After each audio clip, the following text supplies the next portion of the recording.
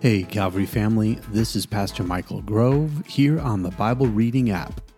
Today is February the 17th, and we are here in the Bible reading plan, reading one chapter at a time. Today, reading from the New International Version, we will read Acts chapter 12. It was about this time that King Herod arrested some who belonged to the church, intending to persecute them. He had James, the brother of John, put to death with the sword. When he saw that this met with approval among the Jews, he proceeded to seize Peter also. This happened during the festival of unleavened bread. After arresting him, he put him in prison, handing him over to be guarded by 4 squads of 4 soldiers each. Herod intended to bring him out for public trial after the Passover. So Peter was kept in prison. But the church was earnestly praying to God for him. The night before Herod was to bring him to trial, Peter was sleeping between 2 soldiers, bound with 2 chains, and sentries stood guard at the entrance. Suddenly, an angel of the Lord appeared, and a light shone in the cell. He struck Peter on the side and woke him up. "Quick, get up," he said, and the chains fell off Peter's wrists. Then the angel said to him, "Put on your clothes and sandals," and Peter did so. "Wrap your cloak around you and follow me," the angel told him. Peter followed him out of the prison, but he had no idea that what the angel was doing was really happening. He thought he was seeing a vision. They passed the first and second guards and came to the iron gate leading to the city. It opened for them by itself, and they went through it.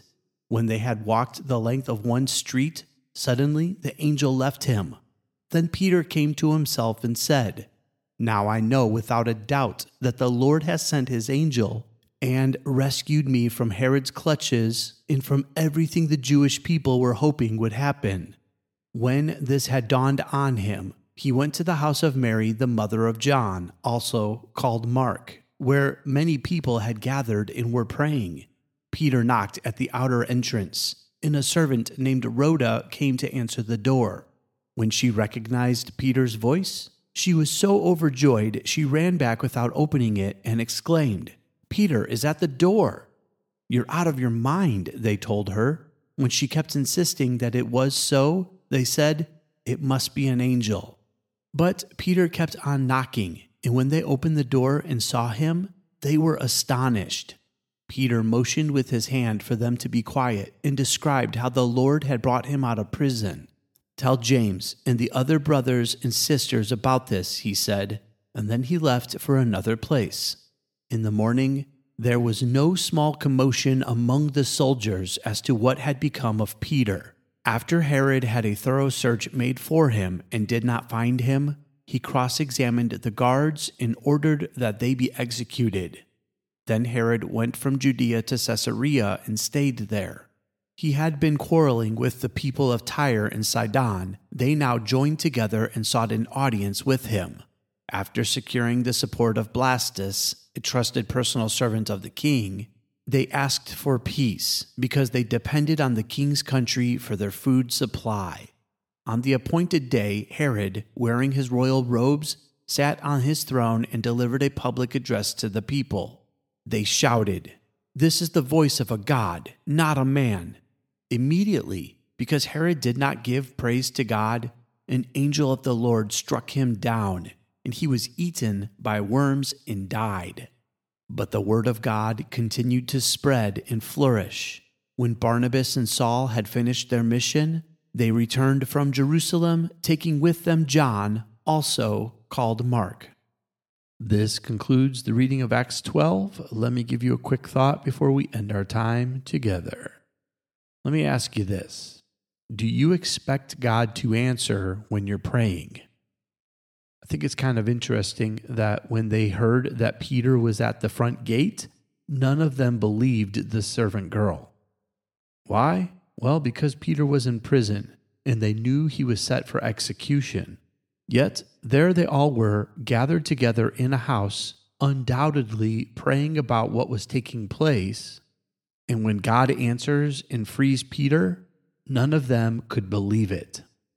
Do you ever find yourself saying a prayer that you don't know if God actually will answer, that's actually not how we're supposed to pray. When we pray, this is what James tells us in James 1:6-9. He says, "When you ask, you must believe and not doubt, because the one who doubts is like a wave of the sea, blown and tossed by the wind. That person should not expect to receive anything from the Lord. Such a person is double-minded and unstable in all they do." What he's saying is, when you pray, you have to believe that God is actually going to do it. Now, will he do it exactly the way you want? Should you expect that you are going to get everything you ask for? No. When my kids ask me for something crazy, I'm not going to give it to them. I'm going to make sure to give them what they need and to take care of them.